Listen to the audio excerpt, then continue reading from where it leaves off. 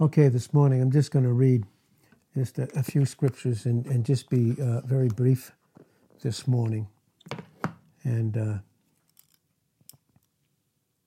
going to read in John, the Gospel of John, chapter 1. It says this: "In the beginning was the Word, and the Word was with God, and the Word was God. The same was in the beginning with God."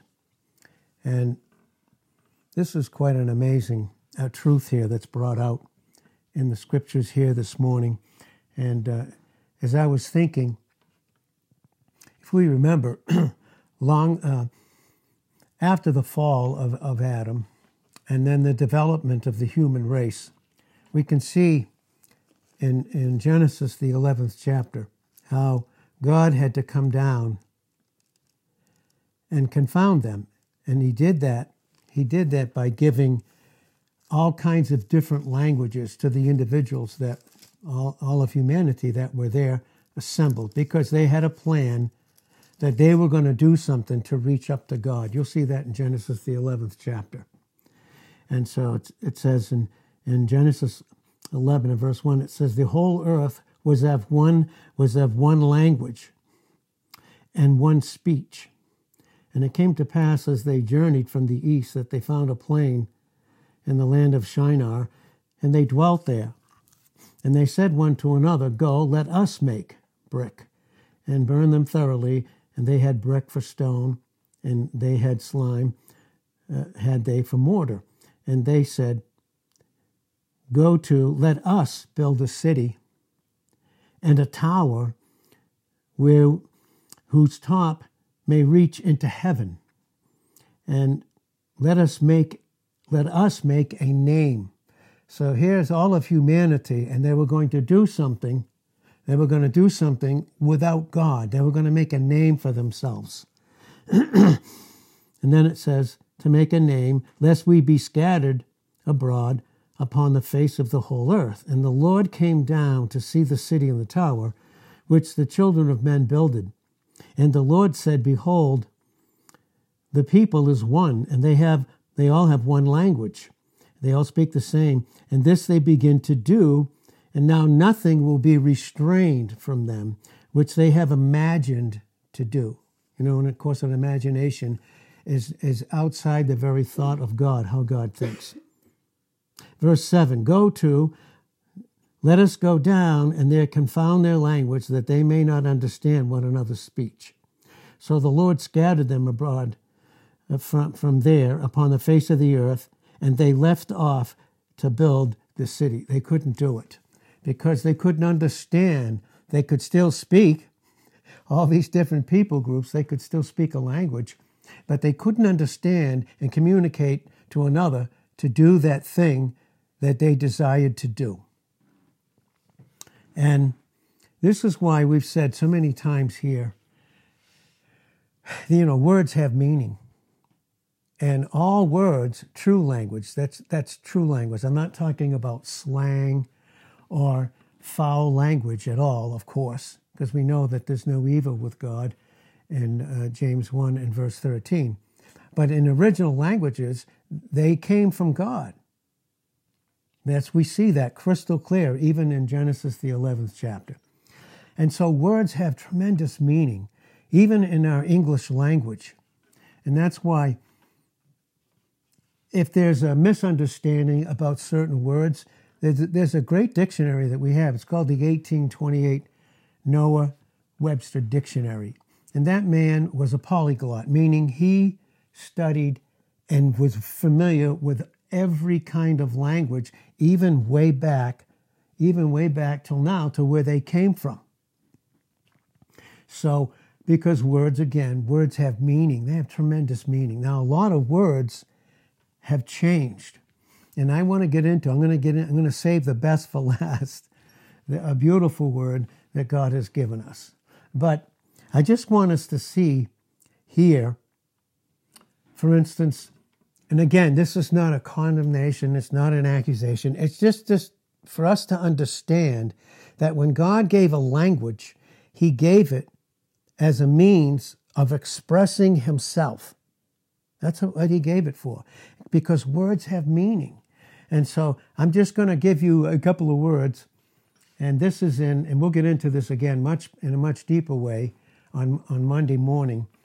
But here, for instance, we use this word a lot. Now again, it's not condemnation or anything, but I'm just going to give you the meaning of words. And as far as how God gave them, they didn't change their meaning. For instance, we've heard this word, cool.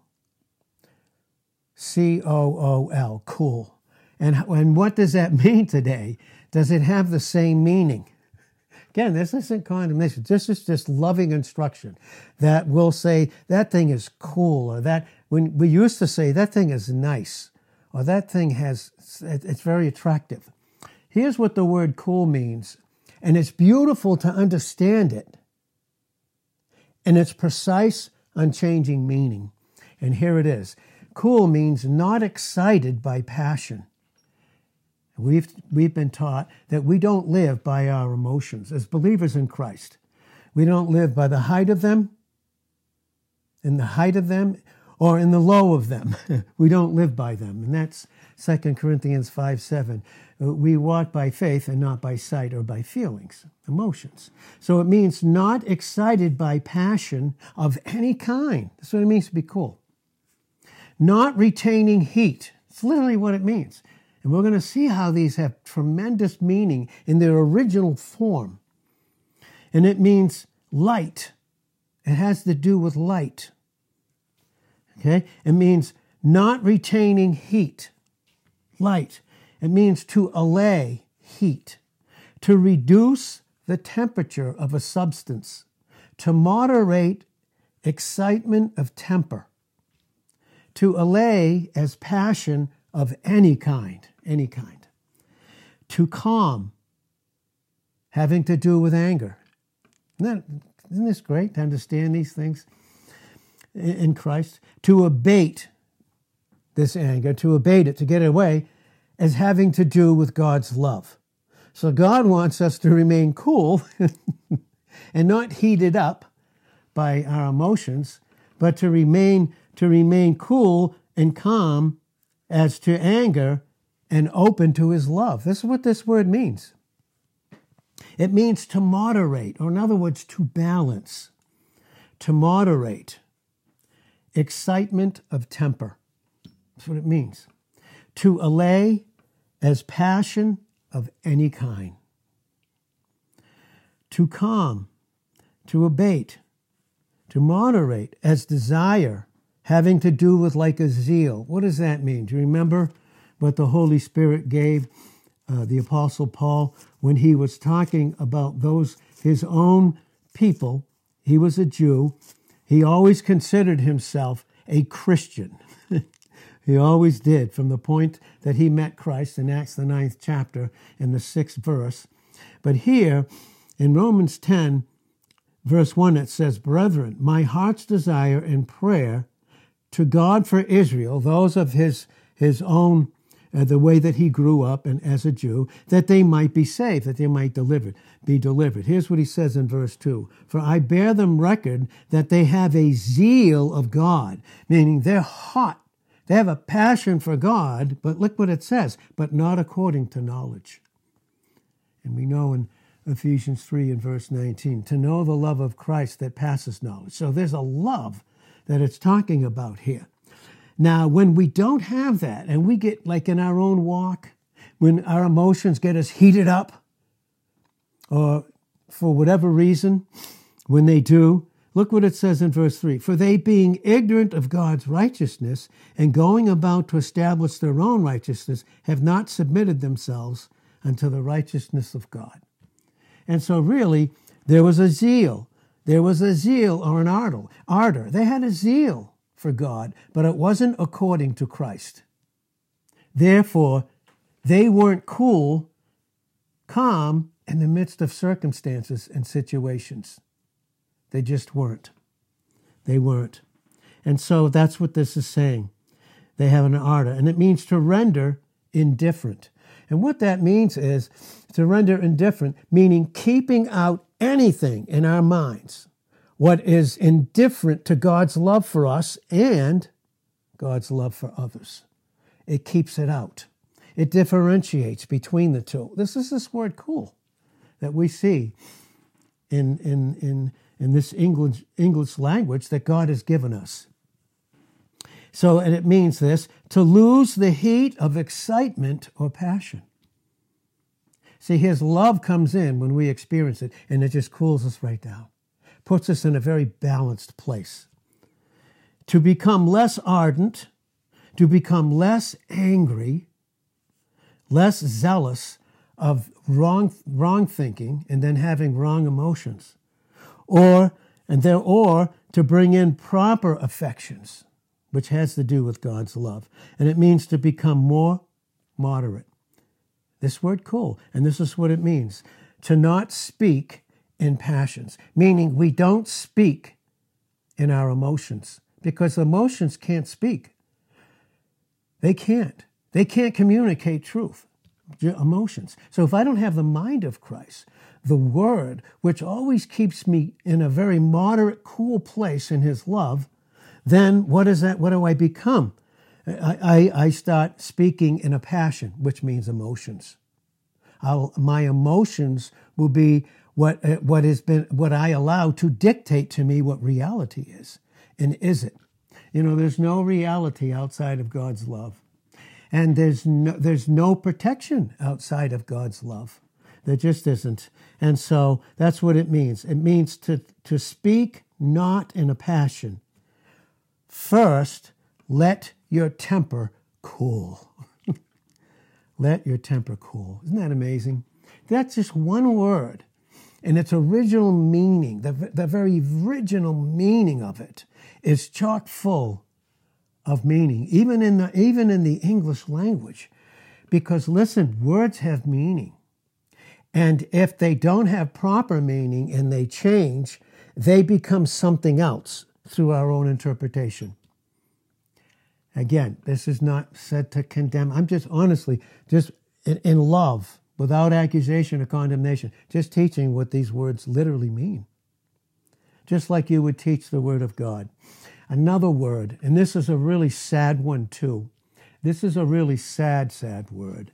But we speak about today homosexuals and lesbians, and we say to them that they're gay. That's what we put. We put to their lifestyle that they're living in, that's who they are, they're gay. It's not at all what as far as God's concerned, the way he gave that word for us to understand. No, truth of the matter is, when you don't function in your proper image and you don't understand the exchange of a beautiful image between a man and a woman, then you just honestly, and Revelation and Romans 1:18-32 goes into detail about these things. Goes into detail about them. This is the word gay. This is literally as God gave this English language word. This is what it means. It means to be merry. Listen to what it says. It denotes more life and animation than even being cheerful. You know what that means, don't you? Life. Who is our life? It's Christ. And what kind of life is that? It is a love life.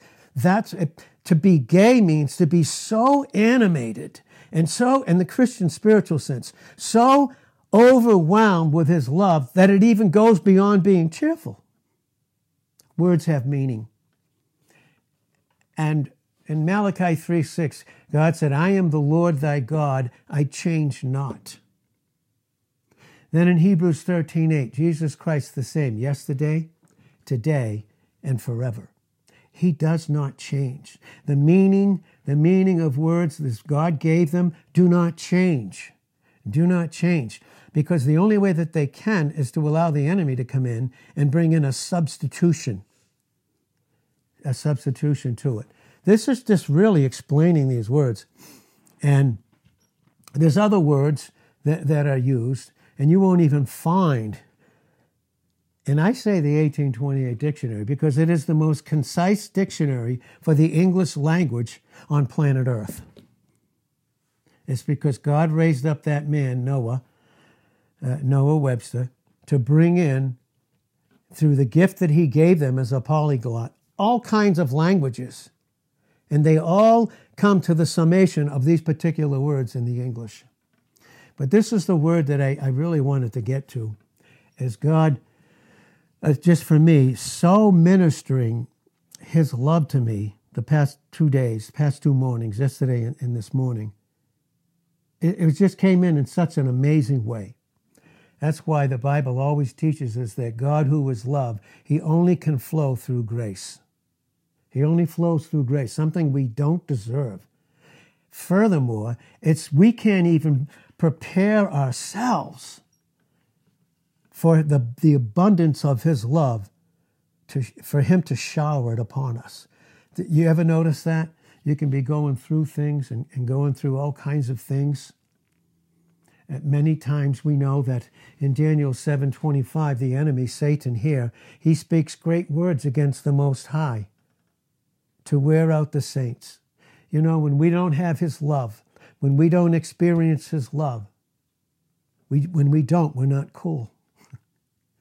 We don't remain cool. And then we don't experience what it means to be truly gay. Truly gay. With a love life that is so animated in us, it goes even beyond being cheerful.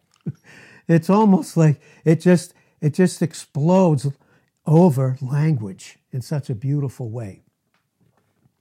I was thinking this morning, and I believe we're all like this. Matter of fact, I know we are. In the midst of spiritual warfare in Ephesians 6:10 to 18, we're all involved in a spiritual warfare, each and every one of us. Each and every single one of us has a whole atmosphere of an innumerable amount of a third of angels. In Revelation 12 and verse 4, you can't even number them, honestly. And they cannot touch our position.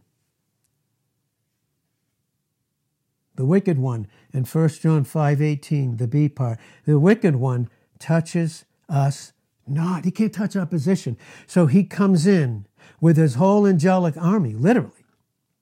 Comes in against us, and he speaks great words against the Most High. Can they have an effect on him? On God? No. Who would they have an effect on? That would be us if we don't understand experientially our position in Christ. So when I say, like, the things that I go through, I never exclude a single believer in Christ. I don't think I'm going through it more or less. I just believe it's true about every single one of us. We're all equal in terms of our salvation in Christ in Galatians 3 and verse 26. And so in that equality, because of the height of our position in the book of Ephesians, the epistle of Ephesians, the height of our position in Christ is going to be the measure of that enemy coming against us, because that is the height of the glory of God, his Son being glorified with you and I in him. And the enemy can't touch the position, so he's going to do everything he can to come against our experience. We have to be so on guard. And that's Ephesians 6:10 to 18. It brings it in very clearly how we have to constantly put on the Word of God, put on the armor constantly, and then enter with that armor into a prayer life which teaches dependence based upon humility to give us the grace that will exalt us above the enemy and all his imaginations and projections in 2 Corinthians 10, 4, 5, and 6. But this morning, and the enemy comes in and he's so subtle, and I'm speaking for myself, but I promise you I'm speaking for each and every one of us. Because we all have Christ in us. We all have the measure of Christ in us. Maybe different measures of growth in grace, but it's still, we have the increase in John 3:30. We have the increase. But for us to realize it, we must decrease. And this is where we're having this learning. And words have tremendous meaning this morning. But there's a particular thing that the enemy always uses against me in a very intense way. the way he would do it with each of us if we give him a place in Ephesians 4 and verse 27. If we give him a place, and that's experience, because he can't touch the place of our position, in comes the guilt and condemnation and projections of things that even may have happened years ago and how they affected certain people. And I had this one person in mind, and as the enemy was crowding in on me these past couple of days to really crush me, like he would do with any of us, and God would allow it for us to run to him, by the way. But as this was happening to me, he brought out he just brought it out with English, just words. I was just sitting there, and he brought out this word, and he said, as far as that person is right now, they are basking in my love. Anything that you may have did or they may, anything, it can't enter into where they are right now because they are basking in my love for them in heaven. And it brought back to my mind where it says in John 1:1, in the beginning, the Word, and the Word with God, and the Word God. The same was in the beginning with God. And that word where it says with, in John 1 and verse 1, the same was with God. Again, that's that Greek word P-R-O-S, pros. And it literally means that they were bonded together in an unbreakable, affectionate exchange of a warmth of love that nothing could disturb or distract. Isn't that interesting? You know, positionally, Christ has dealt with every single thing that could disturb or distract his love for us. That's our position. But he's got to work it into our experience. And that's what he was doing with me this morning. That one where it set me just so free in brokenness. It just set me free. Because the enemy likes to rehearse our failures, to try and get us to identify with them. And he gave me that. He said, he literally just was like almost audibly spoken to me. That person is basking in my love. That particular person's untouchable. Not only in their position, but in their experience. Nothing can ever enter again. That brings out again in Revelations 21 and verse 4. There will be no more pain, no more dying, no more death, no more sorrow, no more pain. For the former things are already passed away. They cannot be touched even in their experience. We still have a lot to grow. That's why we have this experience. But here's this word bask. And when he gave me that, it just set me so free. And I started looking up that word this morning. This is what the word bask means. And this is what Jesus Christ, and of course in a way that only deity could experience it. No one could experience God this way because it takes God the Father, God the Son, with God the Holy Spirit proceeding from both. That's deity. But as far as you and I could grow in that, and the reason we have to grow in it is because this is an eternal truth. It's eternal reality of who God is. That's always who he is. He is who he always will be. And so what that brings out here is that in this most incredible way, that's why Jesus came out and he threw around him, he tabernacled himself in humanity to bring out that love for you and I to bask in. And it's an amazing thing. Listen, this is what it means to lie in, and that means to rest. To rest or lie in or be exposed to a pleasant warmth. To bask in the sunshine. And literally, to bask in the sunshine of his love. Our Savior, Jesus Christ. It means to enjoy a pleasant situation. And that simply means, again, in Ephesians 5:20, we can be thankful for all things because he is our beauty in every circumstance and situation. And when we become occupied with him, he starts to warm us up with his love. Every situation. Then we can be thankful in all things in 1 Thessalonians 5 and verse 18. And it means this. For instance, he basked in royal favor. He basked, and you and I are to bask experientially in the royalty of Christ, who's the very grace of God towards us. And love conquers and kills evil. It just kills every evil thought, every false thought, every single lie. And this is a verb in this sense here, and we're going to see this. We'll get into it in detail on Monday, tomorrow. But it's a verb, and it's used without an object.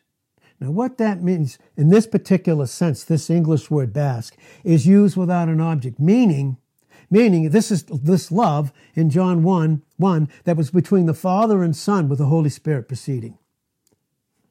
That's without an object. But then there is the verb that's used with an object. And you and I, because Christ himself was and is and was this eternal object, when he came out and put on humanity in John 1 verse 14, now we became and have the potential to be those objects of that love, as far as humanity can be, to expose to warmth or heat, the heat and warmth of his love. That's in the English dictionary. But there's a greater meaning of it too here, and it is in the British dictionary. And this is the British dictionary definition. It means to lie in or be exposed to pleasant warmth. What is pleasant warmth? Oh, how the Father is so pleased with who Christ is in his person and his humanity and the work that he finished and accomplished. That's why Jesus said in John 8, verse 29, and Holy Spirit gave Paul to repeat it in Romans 15 and verse 3, he always did those things that pleased him. Now, because of that, because Jesus Christ is the grace and truth, he is the fullness of grace and truth in John 1 and verse 14. Because he is that, we see in Isaiah 43 and verse 7 that we were created for his glory. You know, when we receive God's love, even when we don't deserve it, it glorifies him. It's not based upon works, not at all. No wonder it says in John 3 and verse 27, a man can receive nothing except it comes from heaven. And that's John 3:30 also. He must, and that's emphatic, he must increase, but I must decrease. We have the full increase in our position, but now he has to cause us to decrease. He has to decrease so that the fullness of that grace and truth as we grow step by step and in grace and knowledge in 2 Peter 3 and verse 19, that can fill up our experience. He wants to fill up every experience, every area of growth with his love that flows through grace. And so here, this is what it says. To lie in or be exposed to pleasant warmth, especially that of the sun. We've said before, and we've said it because this is what the Bible, the Holy Spirit has taught us, all of us together, that the active energy of God's nature is love. The active energy of God's nature is love. The purity of his nature is light. You see, that's what Christ came out of. This love-life relationship put on humanity as the purity of that light. And you know, on cold days, we need the heat of the sun. We need the heat of the sun. And even in this sense, the Bible teaches us that there's a language, even without Bibles, but there is a language in Psalm 19. We have the height of God's language. That's who Christ is and the work that he's accomplished, and we actually know it and are growing in it.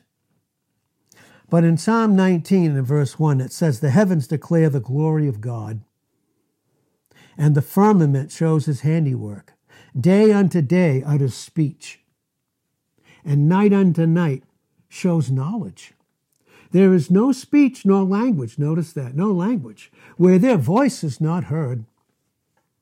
No wonder you have all these lies about the creative acts of God, like evolution, which is the most ridiculous kind of understanding you could even imagine.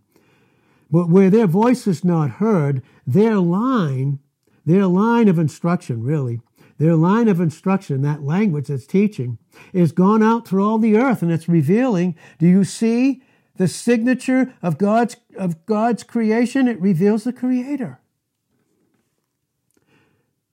And their words, it says, to the end of the world. In them has he set a tabernacle for what? For the sun. For the sun. Warmth. Warmth.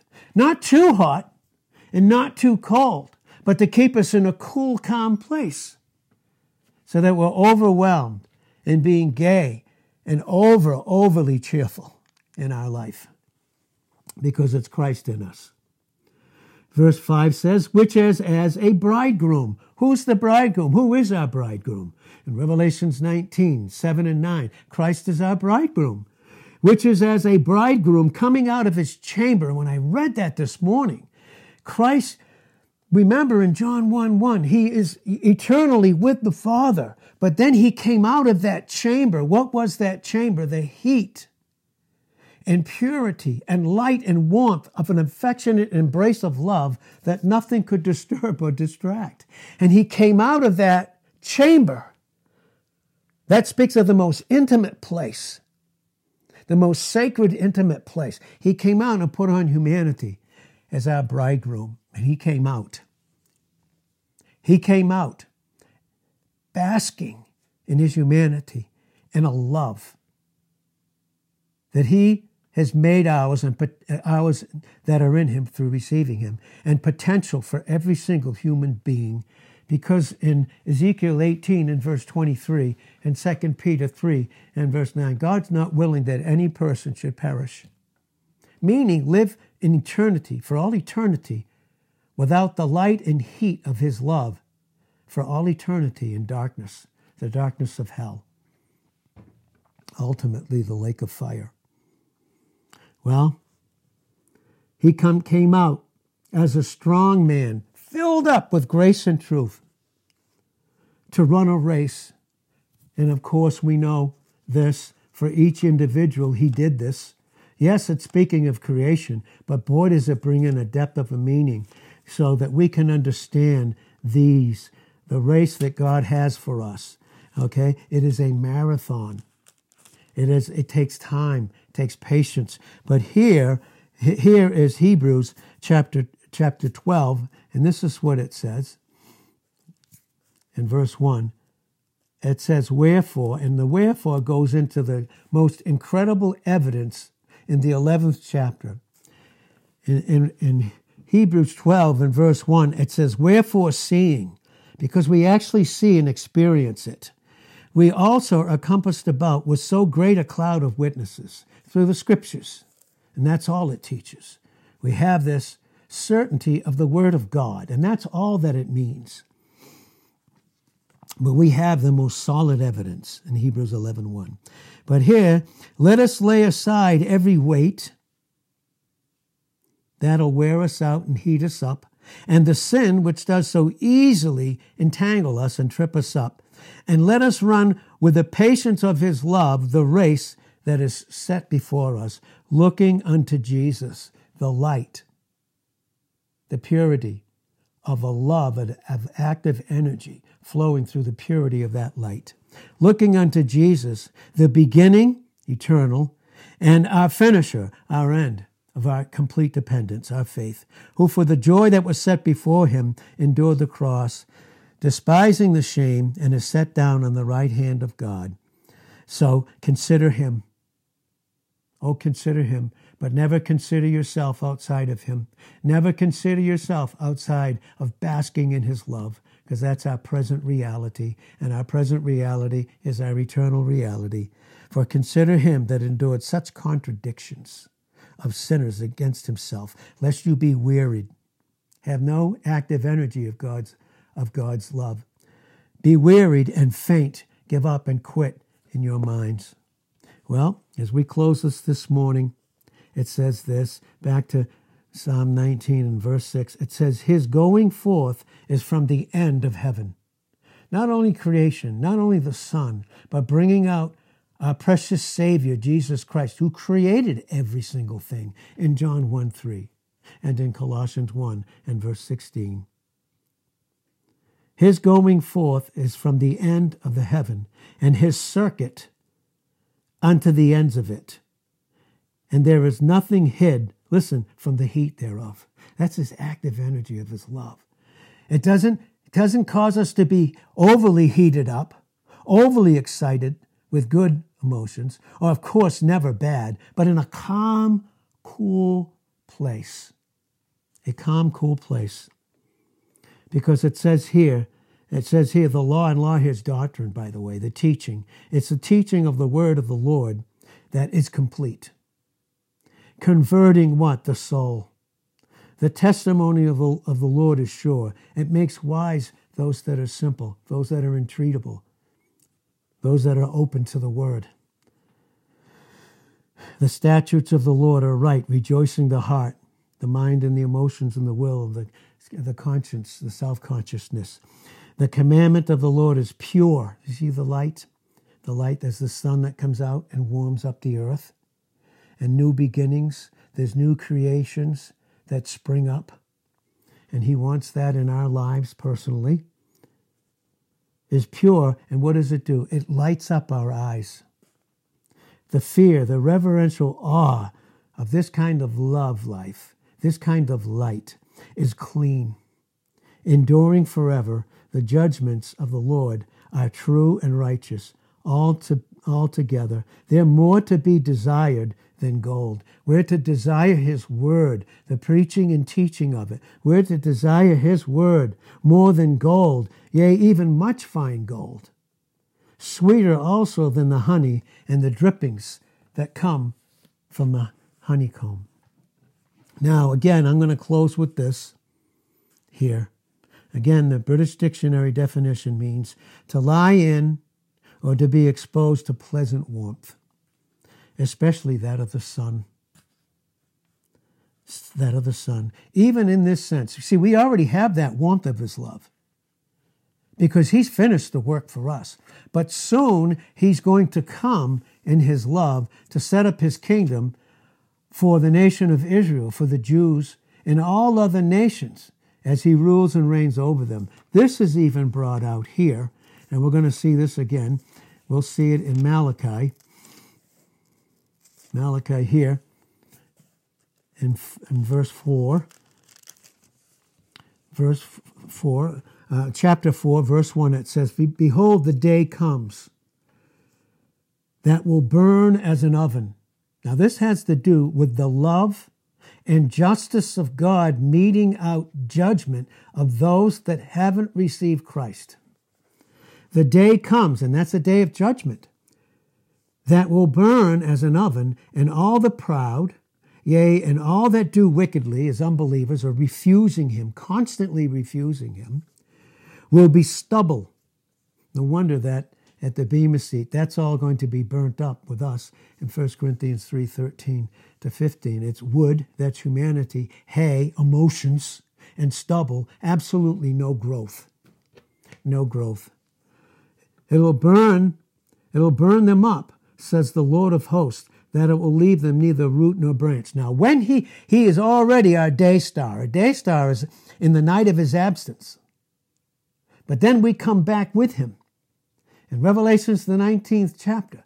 And then all of a sudden, he is what? But unto you, and this is Israel, and all those other nationalities that will repent and wail in Revelations 1:7 because of him.